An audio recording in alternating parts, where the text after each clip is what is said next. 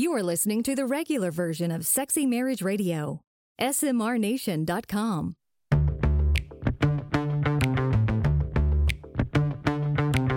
You've turned on Sexy Marriage Radio, where the best sex happens in the marriage bed. Here's your host, Dr. Corey Allen.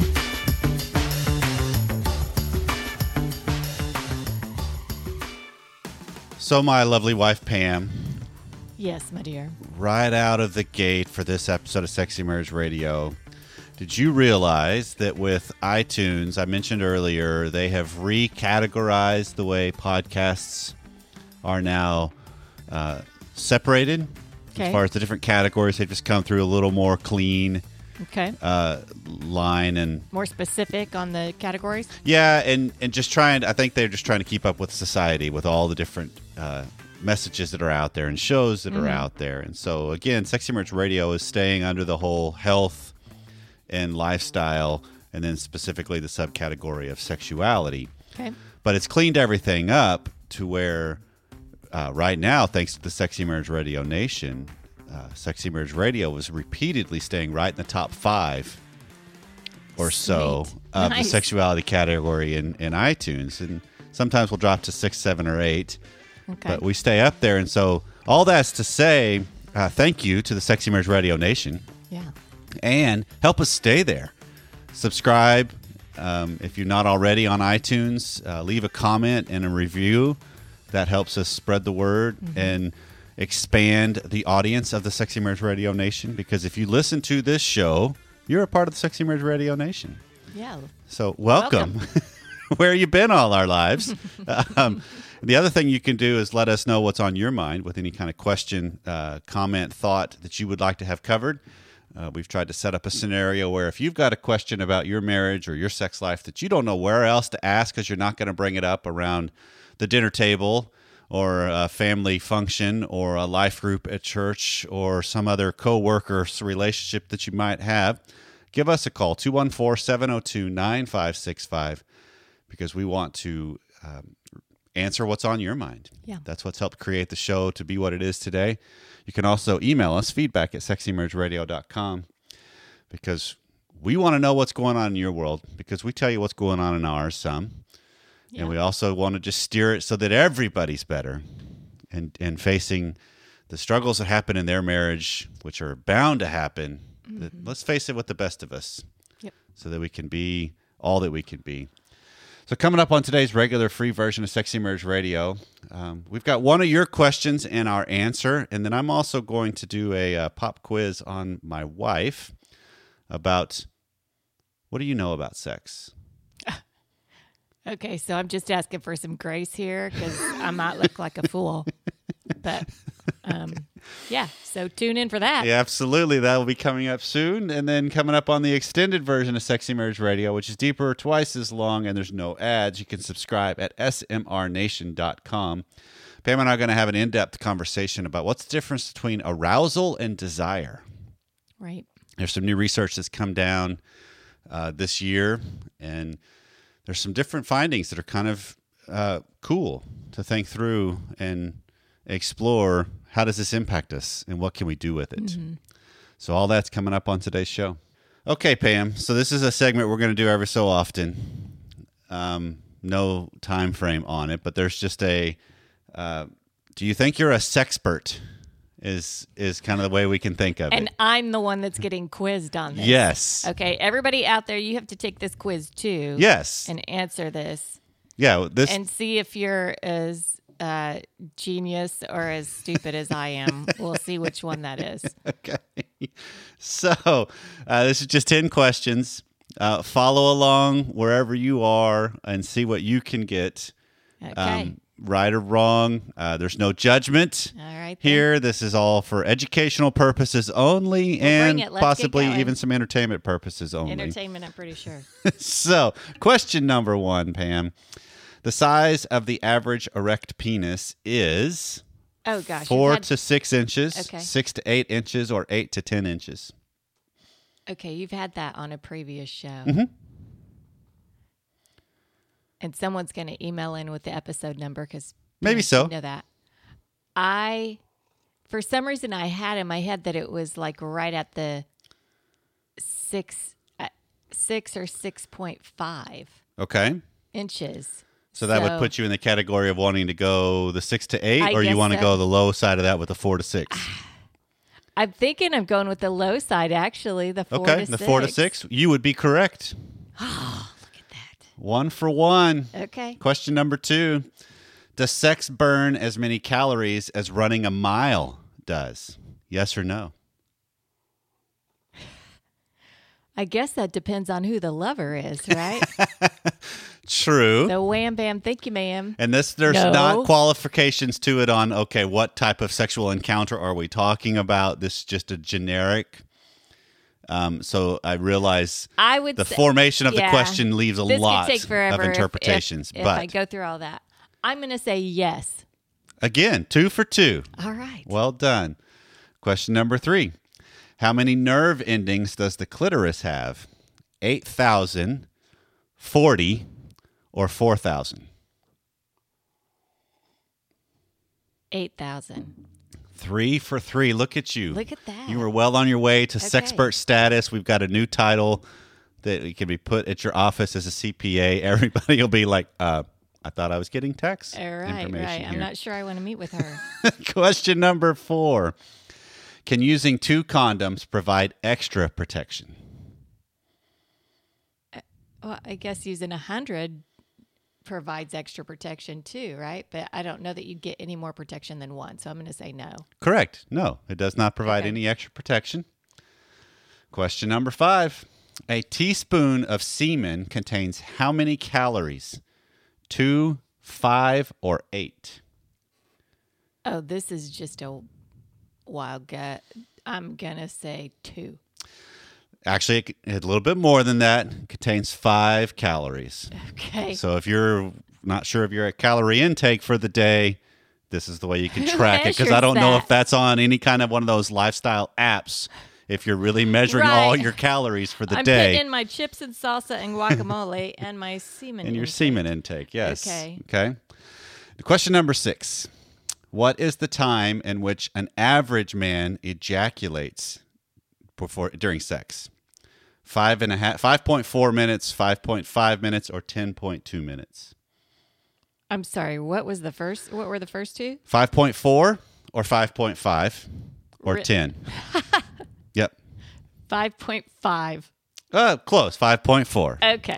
Yeah, the wording on that one's like, okay, that's I could do better. So, I'm counting that as right. and maybe that's what he could be saying too. I could do better. I could do better. Question number 7. What percentage of men and women are consistently able to achieve orgasm with their partner?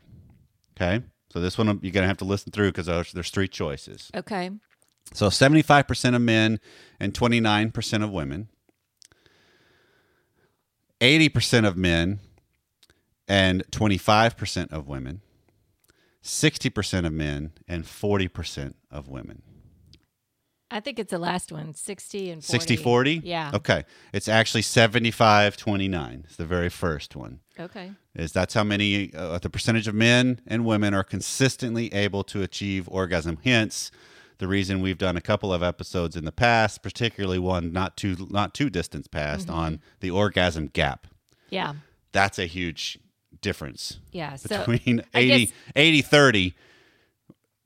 Right. Well, 75-25, 75. however you know, but it's so just the key there, I guess, is the word consistently achieve. yes. Yeah.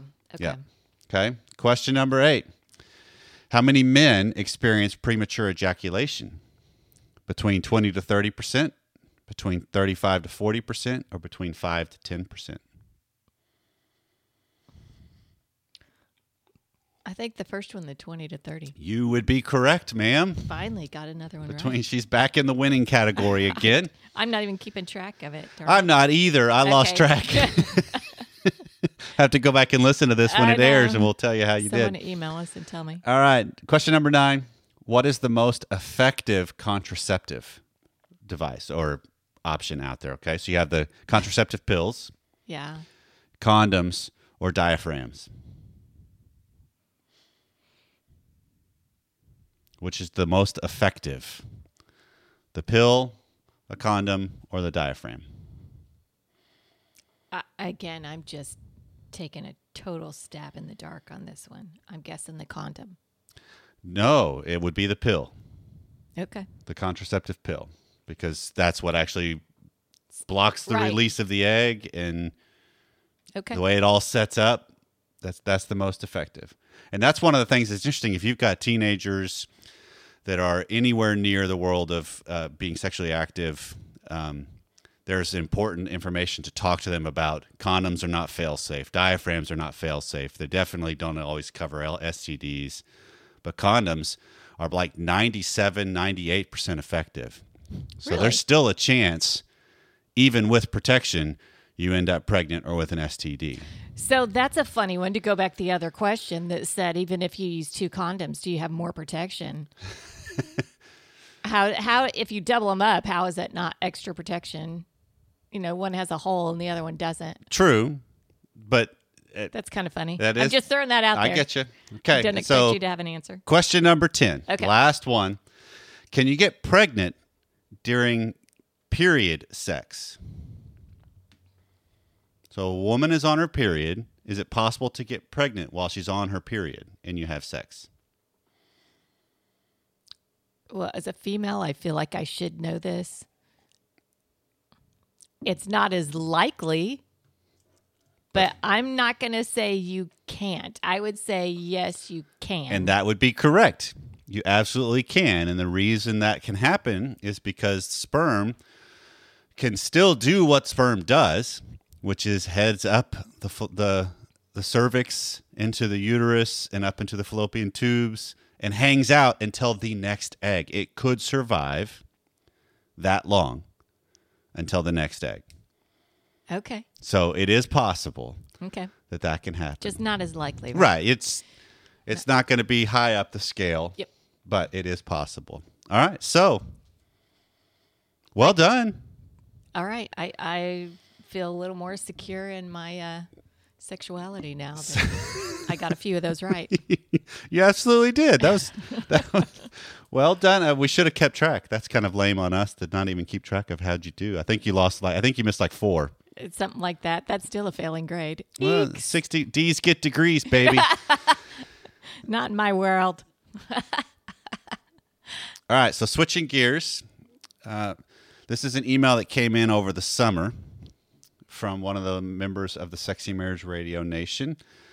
So it's a husband that there's a couple different questions built into this. All right, so we'll try to unpack this as best we can in the time we've got today. Okay. So I happened upon your podcast about a month or so ago and got my wife hooked as well. We try to listen together, so we haven't been able to listen and catch up as fast as we'd like because it sounds like they're trying to do this journey in the Sexy Marriage Radio Nation together. Okay. We've listened to one episode where one of the ladies that emailed in has PCOS, which is polycystic ovary syndrome, and lower desire for sex, but a higher desire for kids. So due to infertility, which is common with those with PCO, they struggled conceiving and thus wanted to adopt. The guy, what he listened to earlier, didn't want to do so without a good chance for his own flesh and blood kids. So that resonates with this emailer, Okay. right? That message. Mm-hmm. So here's about them. They've been married. They're a married couple, been married almost 3 years. They've been best friends for over 10, and they were engaged for a year before they got married, and all of it's been great. They've had their disagreements, but always worked through them together, and they believe that once married, divorce isn't even an option or a word spoken. They both consider themselves on the leader side of the way they do life and relationship.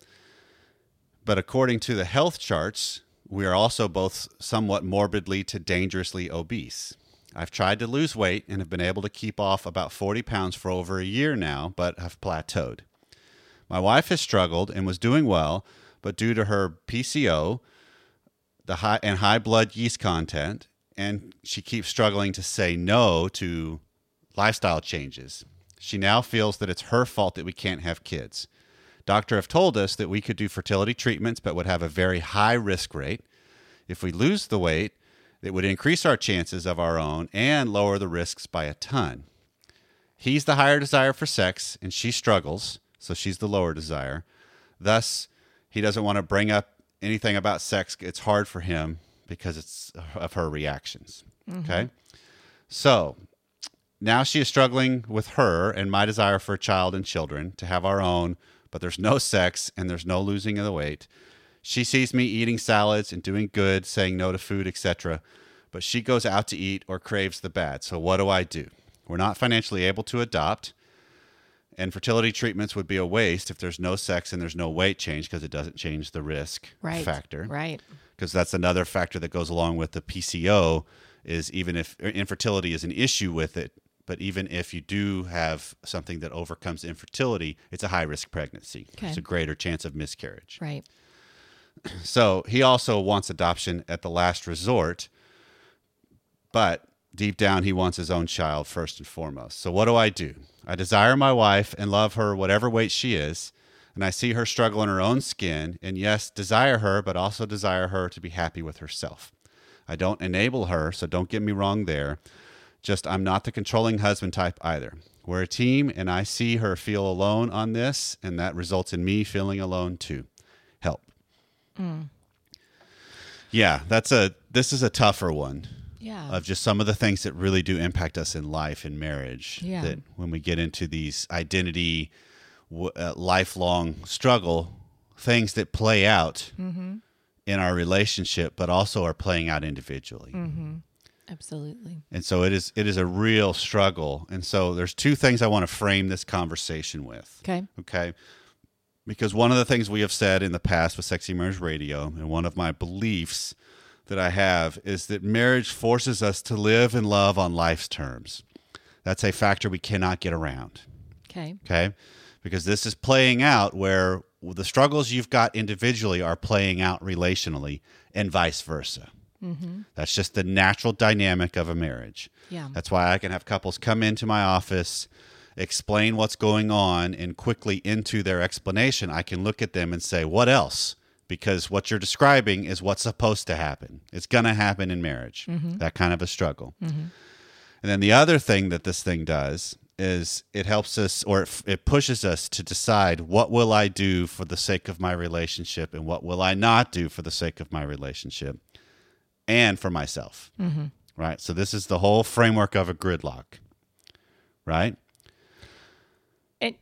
Okay. Keep going. No, you had something to You throw up the word gridlock, and it's interesting because I typically think of the word gridlock as being used as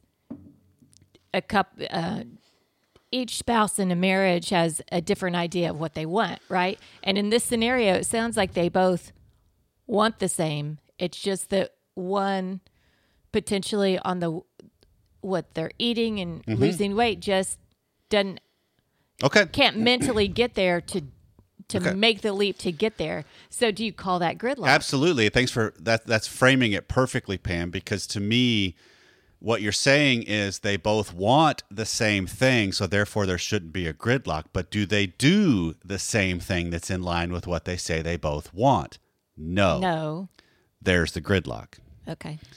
And it's also going on gridlock individually as well.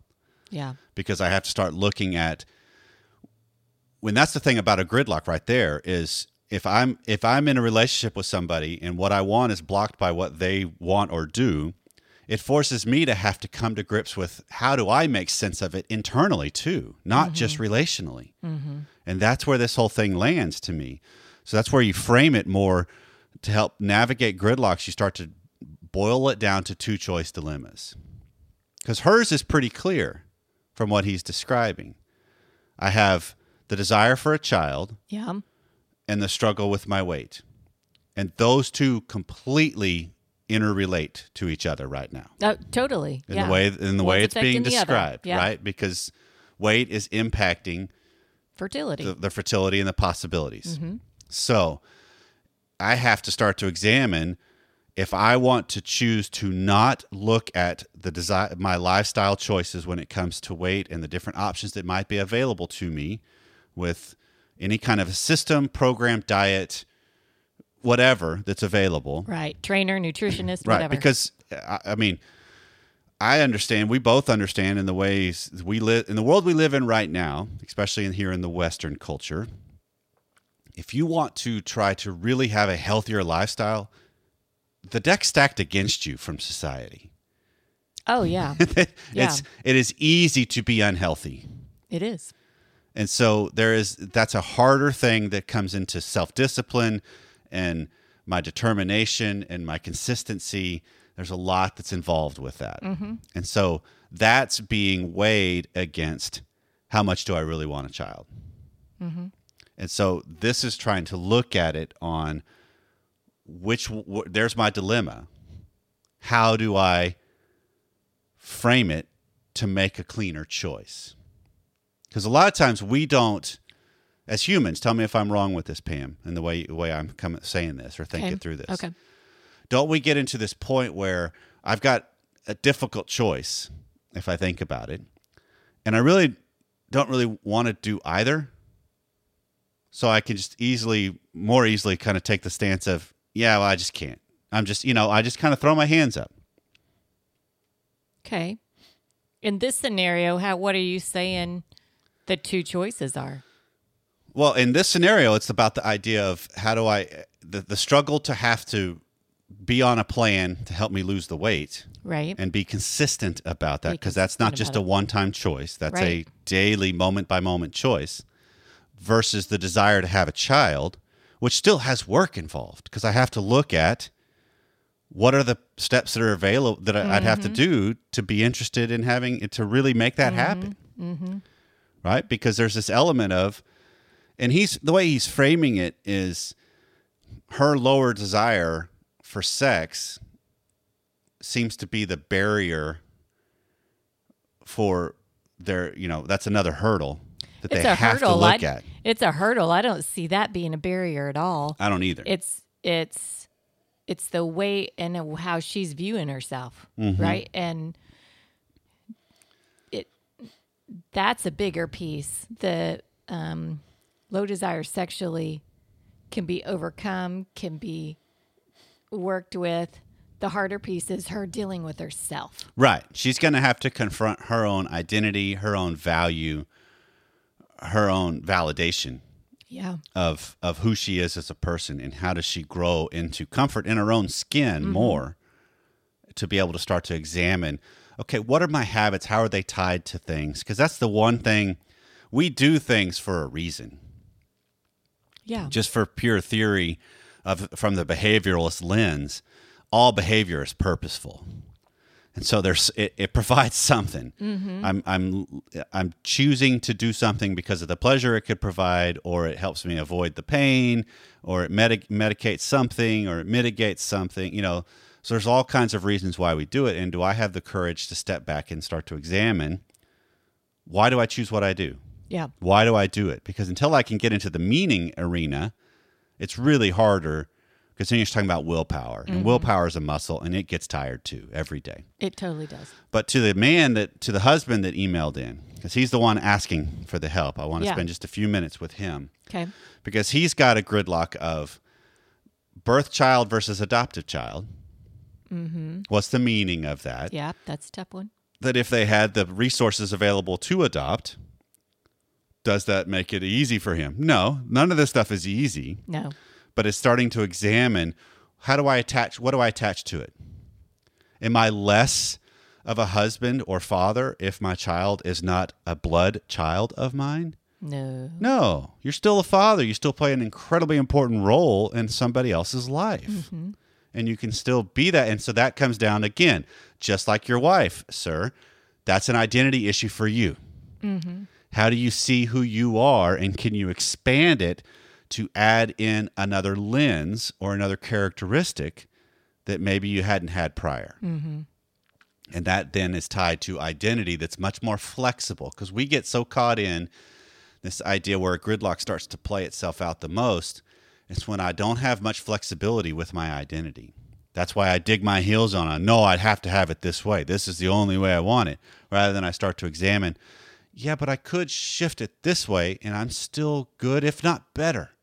You could, if you're at the point where you're not going to shift it, though. It's just like, you know what? I want my bloodline and I'm not going to feel the same about an adopted child, well, don't adopt. True. Right? So True. And that's again coming down to tougher choices. Those are really hard things to think about when you're in this scenario. I mean, how will you react? How do you feel about that? How important is having the child to you? And I think there is a better differentiated stance to be able to make these kind of decisions, even when they can seem kind of harsh or tough, when I can have a better resolve of, you know what?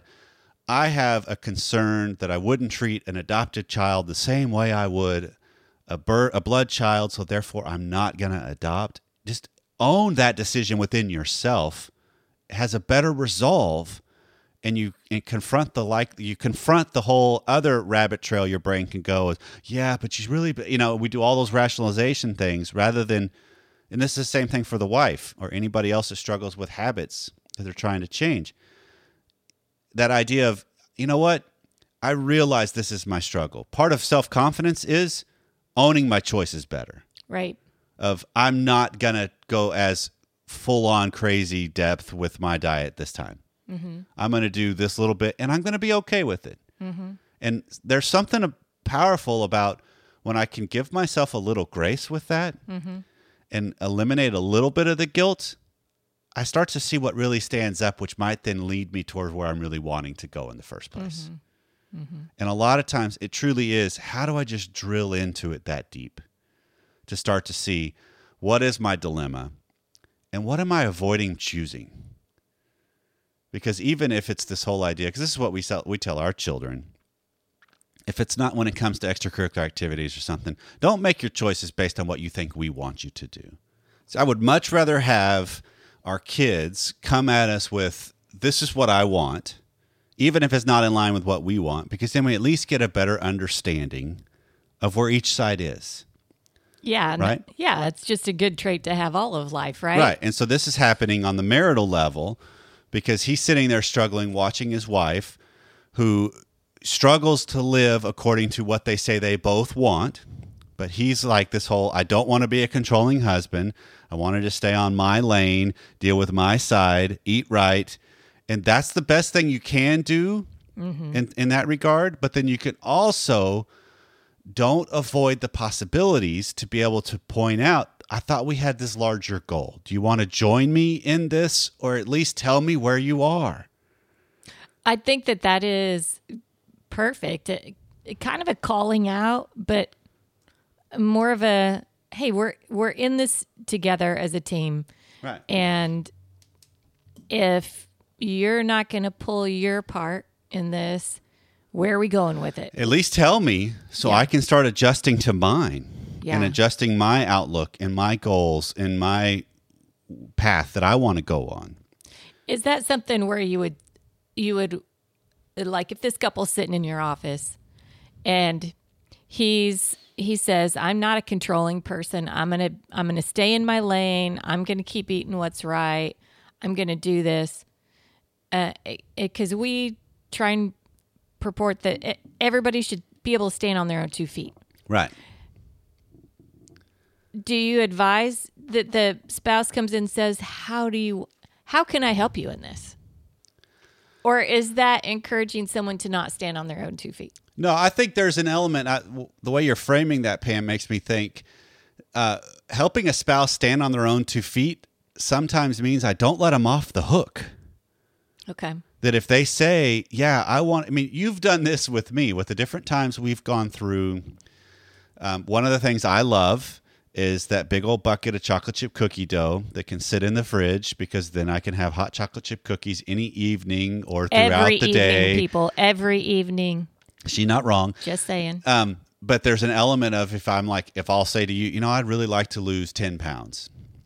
And then you see me making chocolate chip cookies every evening.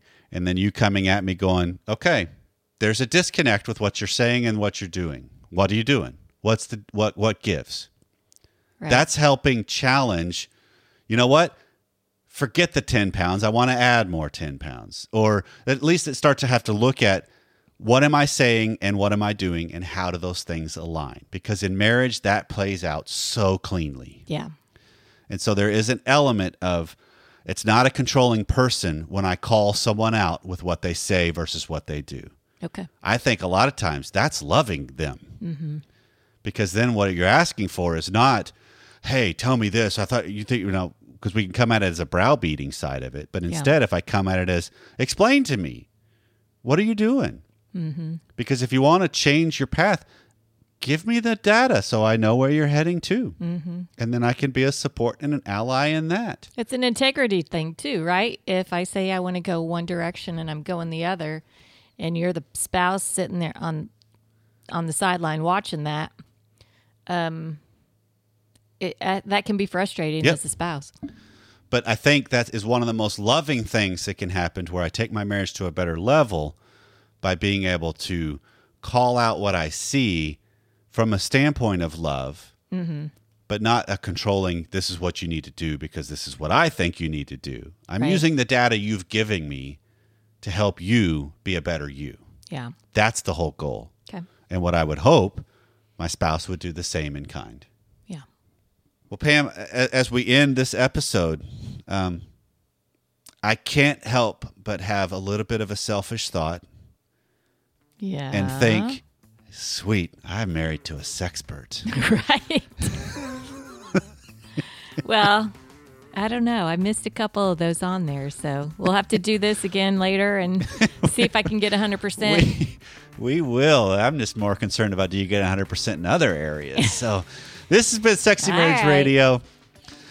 Whatever you've been doing and however you've been doing it to listen to us each and every week, thank you so much for being part of the Sexy Marriage Radio Nation.